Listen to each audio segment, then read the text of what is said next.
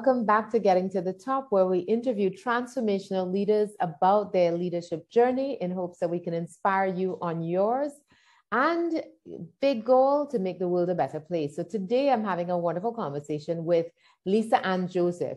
So Lisa's going to talk to us about two very different things. One, we're going to talk to Lisa Ann about her career as she came out of corporate and went into entrepreneurship. But we're also going to talk to her about the coaching that she does. So if you think about some major brands, she has coached leaders at those brands. And so, and quite often very diverse leaders. And so it'd be interesting for us to understand, especially from her unique perspective, what are some of the things that she teaches, coaches, and guides people through that would be important things for us to know as we're on our own leadership journey and pursuing the highest levels of leadership. Welcome, Lisa Ann. Thank you. Thank you so much for having me. Yeah, so I want you to introduce yourself in your own words so that we get a little bit about you and your background and the company that you have, and then we'll get into what the journey was like, and then we'll get into some exciting stuff around your coaching. Excellent. Well, I own and operate one of the leading public relations and crisis communications agencies in Trinidad and Tobago. And we may even venture within the Caribbean. We can certainly compete within the Caribbean space in public relations and crisis communications. It's a full service agency, and we have been in business for the last 14 years. So we are pretty much on our way of becoming a Caribbean entity. Fabulous. All right. So now let's talk about, how did you get on this journey? Where did you start? What were you doing first? Interesting. I started in dance. My family's business was and still is in dance. My father is Eugene Joseph. For some people who may or may not know him, my parents have been in dance since I was born, and they continue to do so up to today. And they too are still teaching, and they're pretty busy. So I started there. So I started the entrepreneurial journey since then. It's a family business and a business that I'm still a part of. Wonderful. So you had the passion for dance, or it was just like, well, I might as well do it. Mom and dad are in it. Well, when you're born into it, there's no question whether it's a passion or not. It just kind of grows within you, and you just, go with the flow and you just, and you just do it, so it's a passion. Yes. I haven't done it. Let me say up front, I have not danced in many, many years. So don't ask me if you still dance and get out there. No, I don't. And what kind of dance did you do when you did dance? Well, I actually went to university to do dance. Oh, fabulous. I went to university to do ballet modern dance, and switched midstream and did social sciences because I realized that the dance world, even though my parents did very well and still continue to do so, I did not, I wanted to do more. I wanted to do other things. And I just pursued that, but I'm still part of the family business. And they do a lot of children's classes and a lot of ballroom and Latin. So that's the space that we're into now. Excellent, excellent. I should talk to you about that offline. I used to teach beginners Latin dance, and I definitely want to get back into dance. And so it would be great to be able to take some advanced dance classes with my husband. Awesome. Yes. So then you're in school. So how do you decide to switch courses midstream, and how did your parents take it? Well, I didn't tell them for about 2 semesters. Nice. And I just didn't know how to do it because, when you're born into any family business, the expectation, and I'm the first child. Of how many? The expectation of 3. Okay. So the expectation was that I will go to university, come back and run the business and, expand and do what you have to do in a family business. So that was the expectation. So I did not know how to switch to communicate that I switched midstream during my time abroad. So I eventually told them, and they were fine with it. They understood it once I remained part of the business, and I still am up to today. Very nice. Very dutiful daughter. Yeah. Very dutiful, very loyal, and very, very, very much into our business, our family business. And is your brother and sister? Are they two brothers, two younger brothers? Yeah. Okay. Yeah, they are in the business as well. Excellent. Okay. Yes. So then you decide you're going to pursue social sciences, and so you graduate, and then what do you decide to do? Well, I came back to Trinidad. I did it abroad, and I came back to Trinidad and went into the business because I just came back home, and my father was like, well, you're not going to come back home and not do anything or look for a job. There's a job waiting for you. So I went straight into managing the business, and then I started to look for something within my field. And then public relations came calling. So I went with Family Planning Association. I was their PR officer. At that time, I had no clue of public relations.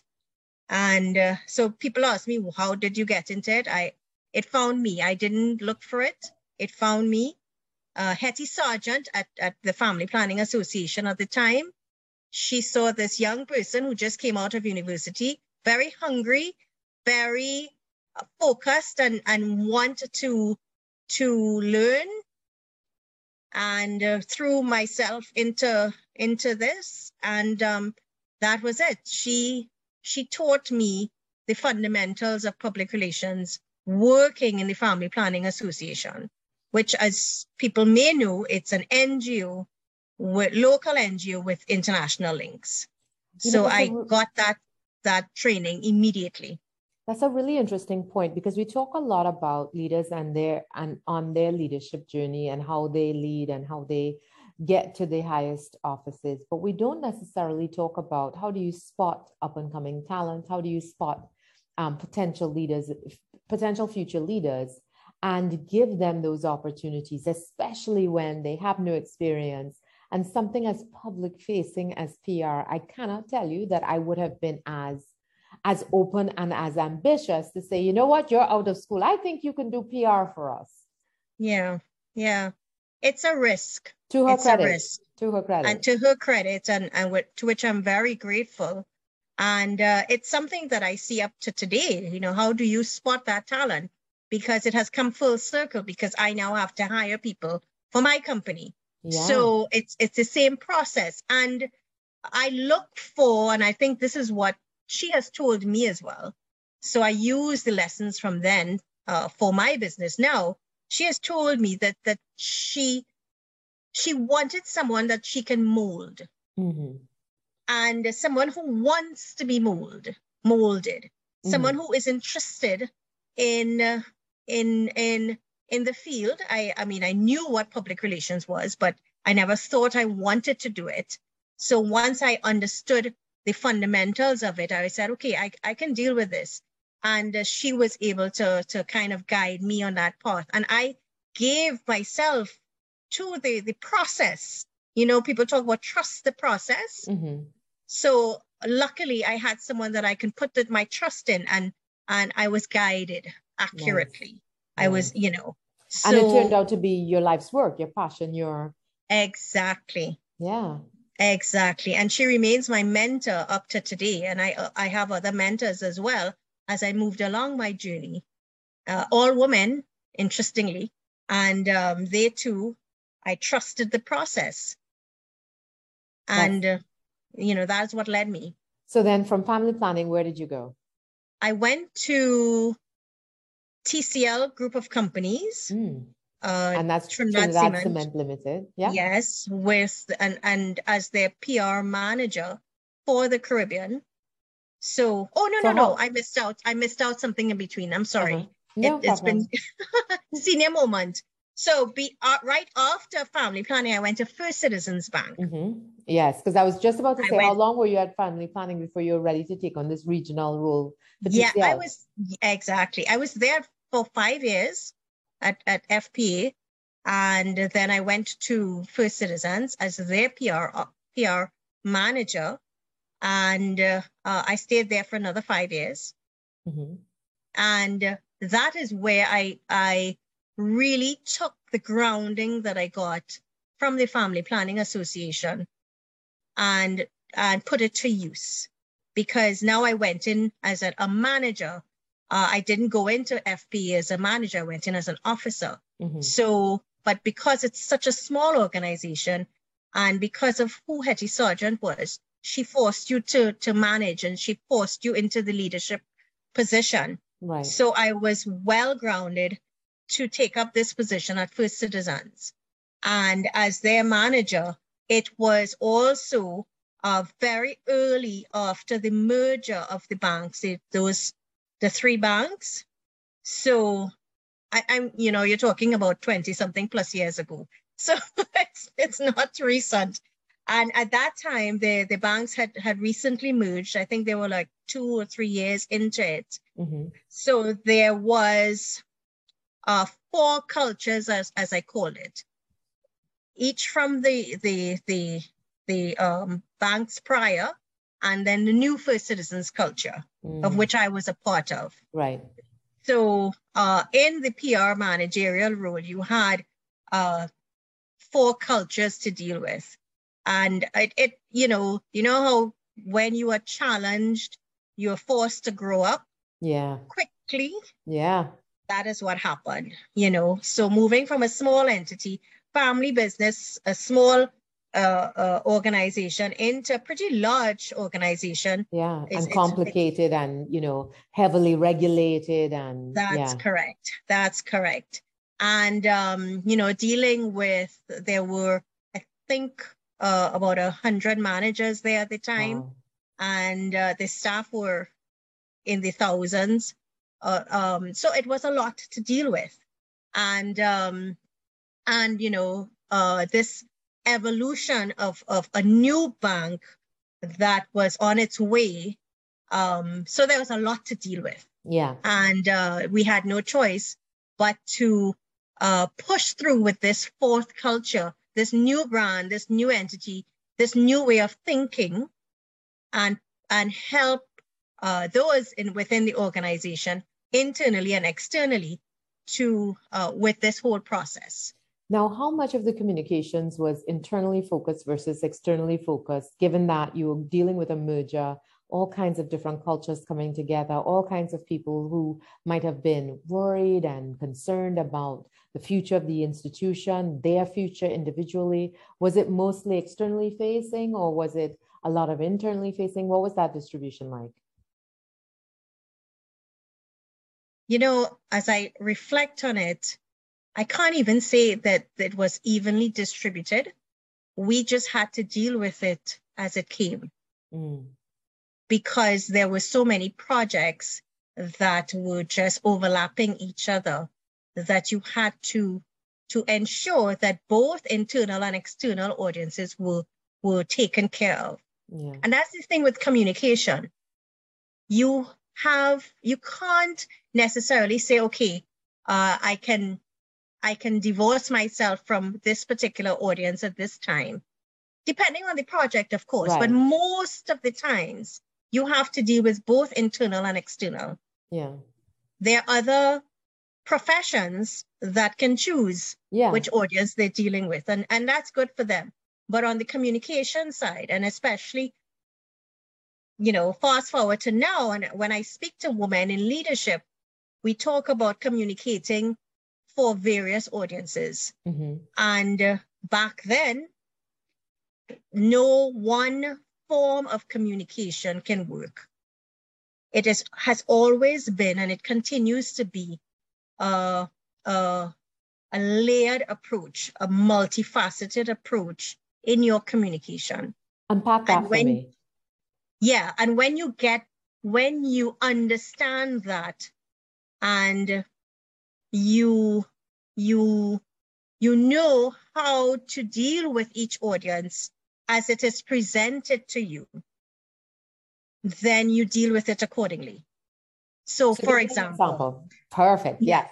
For example, if you are any leader, male or female, and you're talking to the media, know that you're not speaking to the media only. You're speaking using the media to your intended audiences. So depending on the issue, you may be speaking to your primary stakeholders. Yes. You may be speaking to your customers, but you may also be speaking to, correct. You also speak to your employees. Yeah. You also speak to, let's say you operate in a particular community and there's an issue within that community. When you go on the media, don't think that you're speaking to the wider public. Right. You're really speaking to the community as well as other stakeholders. Yeah. So that is one of the things that leaders need to understand.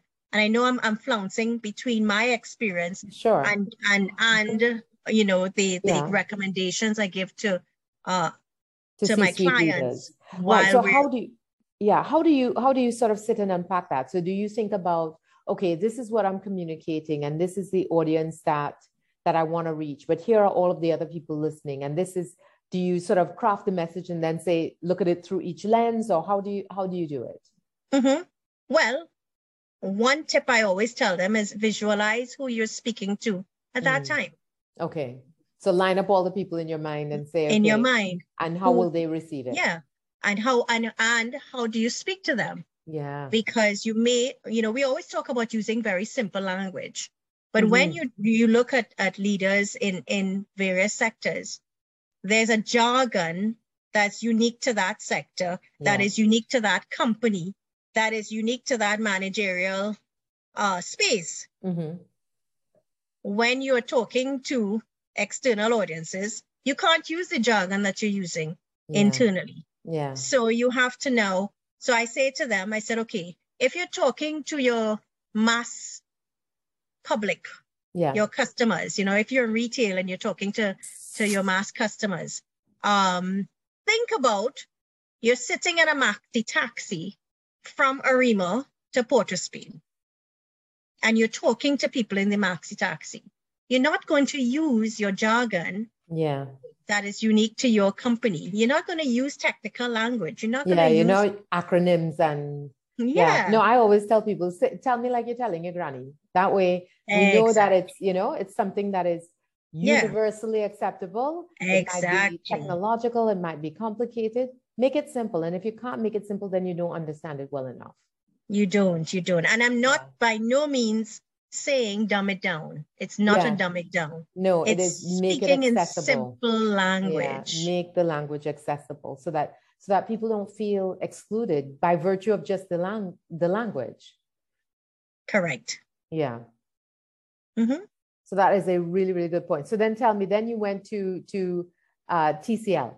Yes, then I went to TCL. So TCL gave me my first foray into the Caribbean space, because TCL is a Caribbean company with offices in Jamaica, Barbados, and Anguilla at the time. I don't know if they've expanded now, but they've been taken over by another company that is completely regional. Yeah. Completely. Exactly. So everywhere they have a footprint. Exactly. So it's different now, but then that is what it was.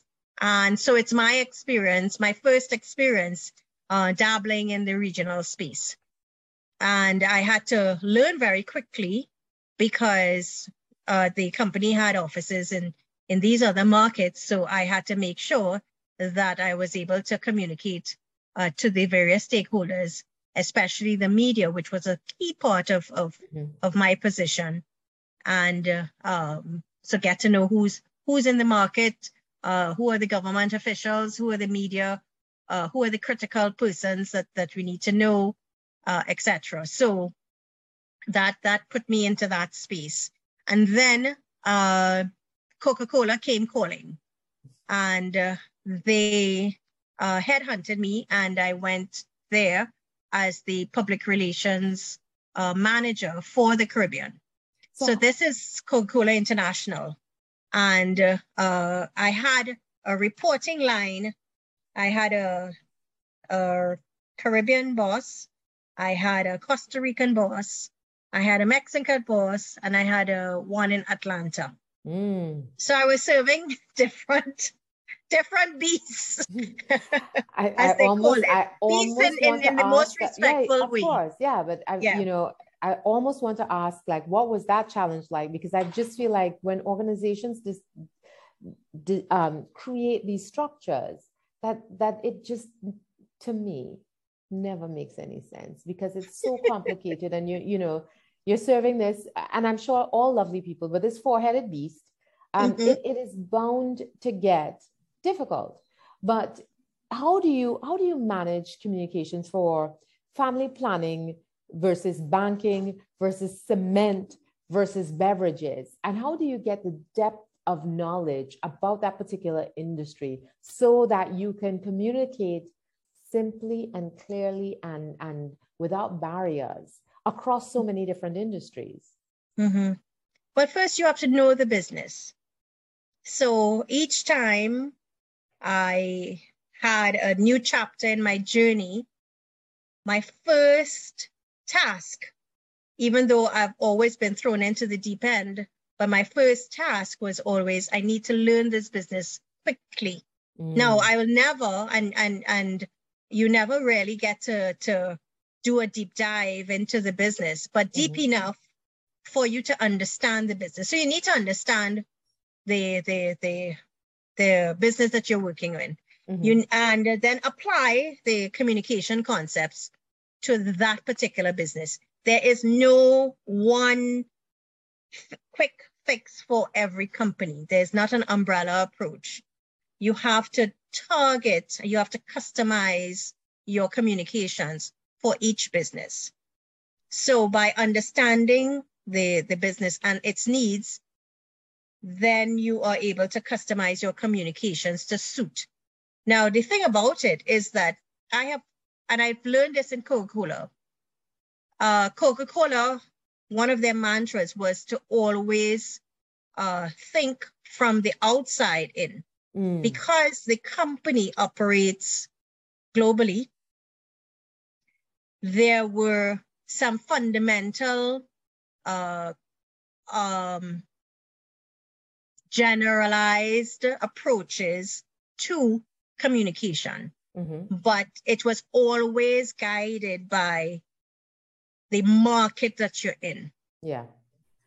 So that's if you don't incredibly customized, yeah? Exactly. Because you know what the company wants, but you have to communicate it in the way that is relevant to that market. Yeah. That not only the what the customers want in that market, but what the bottling plants in each market requires. So you have to be able. So it's two approaches, because you have to go through the bottlers, as we call it back then, and so which is the manufacturing plants in each market. So you have to work with them and target the general Coca-Cola themes and topics and issues through them to get to the customers. So there was levels of customization as you move along, and every single market was different. Oh, wow. And the thing about and how many markets did you cover? I handled the entire English-speaking Caribbean. So for people for people who don't know how many islands that would be. I don't even want to guess now. I can't remember. I don't know. I think it's like, I don't know. I don't want to guess and guess wrong. Oh, well, at one point I covered the English-speaking Caribbean for Lime, and at the time it was 14 different territories. So it's at least 14 different markets with very, very different perspectives and ways of doing things and ways of communicating. And right now we have we represent, the company I work for, we represent 28 Caribbean countries, most of which are English speaking. So, okay. So, you know, it could be somewhere between somewhere between 14 and 28. 14 and 28. Yeah. Yes, Yeah. yes. And given that it Yeah. was Coca-Cola, it was a lot. It would have been a lot. Yeah, it would be. It Yeah. would be. And the thing about it, I mean, some were larger markets than the others. So right. And so and there are people who think, you know, the Caribbean is ubiquitous and you know, everybody's the same. It could not be more different, you know. Yeah. The way that we speak, the way that we sound, the things that we care about, as much as we share a lot in common, we are as similar as we are different. And that's the thing, culturally, every market is different. Yeah. And that is the upside and downside to working with an international company. Mm-hmm. Unfortunately, they tend to think that the Caribbean, you know, is one big market, yeah, and everybody's the same. Yeah. And we're not. You know, so that was always, if you ask me what was my biggest challenge working there, was just that. Yeah. Just for them to understand that Jamaica is very different to Barbados, that is very different to Trinidad and Tobago, that's very different to St. Lucia, you know. To St. Vincent, to St. Kitts, to Grenada, to Bahamas. Yeah, absolutely, absolutely. And I think because we're small markets, it's easy to kind of say, oh, well, we'll just treat them all the same. But that's a very effective way of ensuring your decline. Yes. yes. Well, these large companies, it doesn't happen like that. But yes, it was always a challenge, always. Yeah, I can imagine. Yeah. And it's still a challenge because they are now one of our clients, Coca-Cola. Okay. So we'll be nice to Coca-Cola. Yes. Yeah. So I'm still trying to get the new ones in the same seat that succeeded me. Mm-hmm. To understand that it's still not that. Yeah. And it's not even as though it's in a straight line, so that let's say everybody's different and everybody's proceeding in that difference. There are things that are changing. There are different influences that are impacting these markets. And so these markets are ever evolving in their differences. So you're dealing with a lot of different markets that are continuing to evolve, and you have to stay on the pulse of what is now. Otherwise, it gets away from you.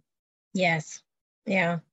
So how do you, in that context, coach leaders on, you know, PR and crisis communications? What are some of the things that, listen, if you know nothing else, this is what you should know? One of the things is, what tone do you want to set? At the point of the crisis? Because the thing about crises is that it is expected, because we work with large organizations. So I'm talking in that context of working with large organizations. Yeah. Multinationals, Caribbean-based and locals. Yeah. And people expect those companies to have crisis. That is not what shocks people. Yeah. What shocks people is how you respond to the crisis. Yes. So that is one of the biggest challenges or the aha moments that quite a few organizations get when we start working with them. Yeah, Richard Branson tells this amazing story in The Virgin Way. I think that's the book. I've read a lot of his books, but he talks about this amazing story of there being a train crash, and you know, just figuring out how to deal with it. And he was on holiday at the time, and he was like, I have to get there. And then there was a snowstorm. And so he's driving from one city to another city in this snowstorm because he has to get to the site of that crash because people have been injured. And, and so he's like, I will not, he said, forget about what others might think. I will not forgive myself if I am not there in this time of crisis. I have to be seen. I have to be out front and center. It can't be that we're only out front and center when it's time for accolades, when there is grief and when there's a crisis. You know, I have to be seen, and people have to know that I care. Yeah. And that tells me two things. Well, one is that people see him as the face of the brand. Of course, yeah. And in 2022, especially coming out of COVID, leadership across the board in large organizations, they're all, especially the CEOs and those are right under the CEO or considered leadership, they are the face of the brand. Yeah. A couple of years ago, that was not so. You know, the brand, they could have held itself within the organization. So it doesn't matter who is at the helm. Yeah. Things have changed. People now expect leaders to be seen. They have to speak, they have to communicate, and they have to communicate regularly. Yeah. So that is now, that is the space that we're in, and that is what leadership has to get. So when you're in a crisis, you have to come out and say something. Yeah. So some might say, okay, well, I don't have anything to say. Yes, you do. Yes. Because listen, we don't know what's happening right always now, but this is the next. Exactly. Exactly. Oh my gosh, listen to me. You have now hit the nail on the thing that absolutely infuriates my life in business, because they're like, oh, well, there's nothing to say. I said, so it means that you're done with it. You're not doing anything. You have nothing more to do. Like, no, we're going to check in. And I was like, oh, are you going to check in? So you can tell them you're going to check in. When are you going to check in? Oh, I don't know. I'm going to check in a couple of hours. So put a time on it and tell them I'm going to check in. And then if there is something to tell at that point, I will let you know. If there's not anything to tell at that point, I will also let you know. And then I'll let you know when I check in again. But it can't be that there's nothing to tell, because you haven't planned to run away and hide. So you have to say something. And that's the thing, just being able to keep the lines of communication open. And like from the time somebody has to contact you to ask you about a problem you have lost because they believe you've forgotten them, because they had to reach out to you and you didn't reach out to them proactively. Yeah. Yeah. And you've lost the opportunity to shape the narrative. Of course. You know, or so I mean that's so what I just said irritates me to the bone, because but it's a true statement. Yes. So people are, oh, we have to get in front of the story, we have to shape the narrative. You can't shape a narrative, you can't get in front of a story with a press release only. Right, of course. With very little information, by the way. Of course. Right? And then you're upset that it's gotten away from you. Yeah. Yeah. It's gotten away from you. And there are also those leaders, and I will not call any names, but in the time of crisis, they get indignant. Like, what do they expect? And I'm like, they expect leadership. They expect responses. Yeah. They expect you to own the issue, and they expect you to help them feel safe and feel calm. And that you don't get to that from a place of hubris.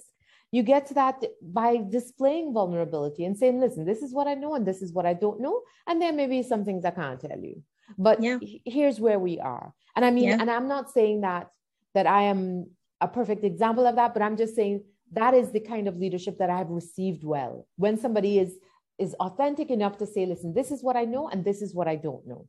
And there may be some things I can't share with you.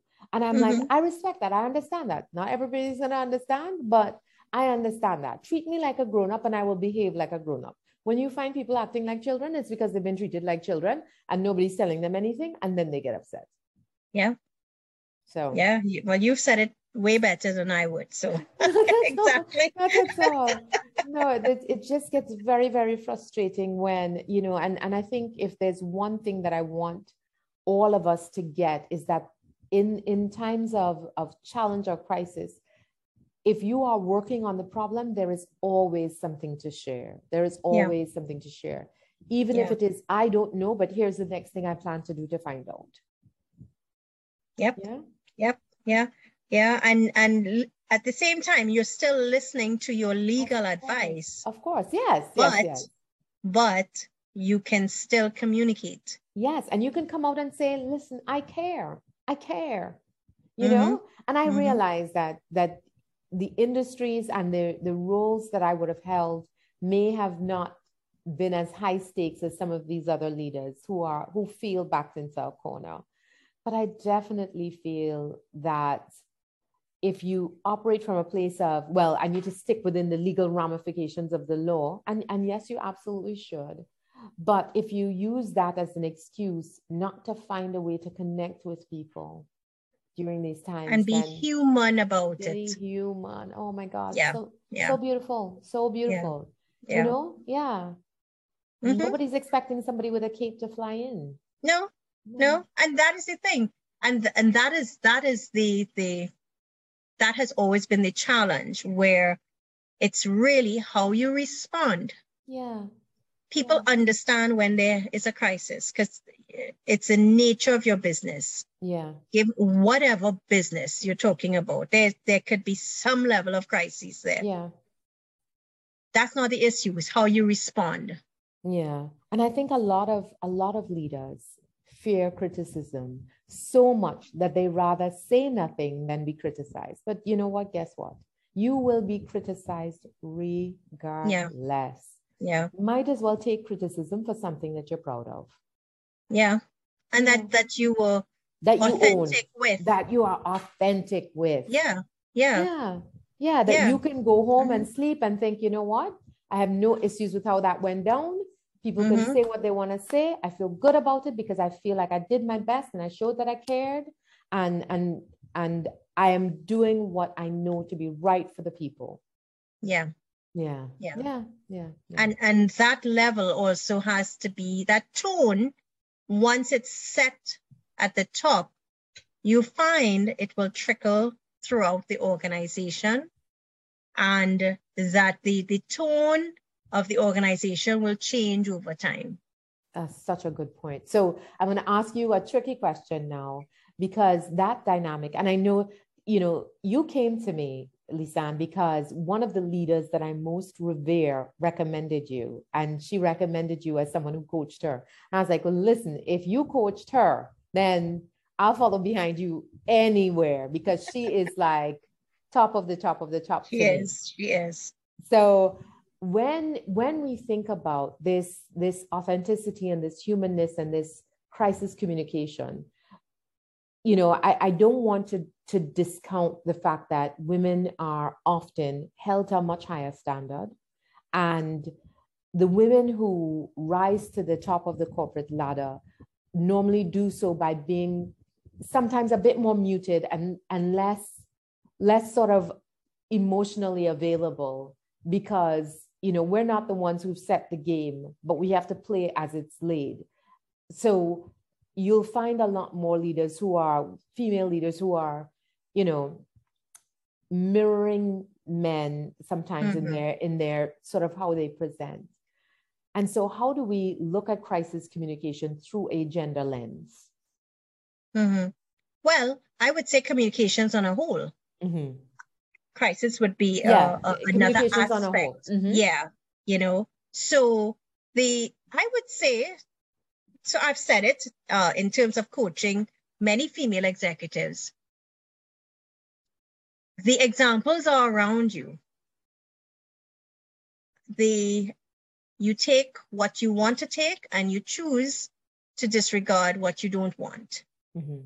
And if it helps, if it is that all around you are men, then what can I learn from this process in order to assert myself within the boardroom? And then use that to your advantage.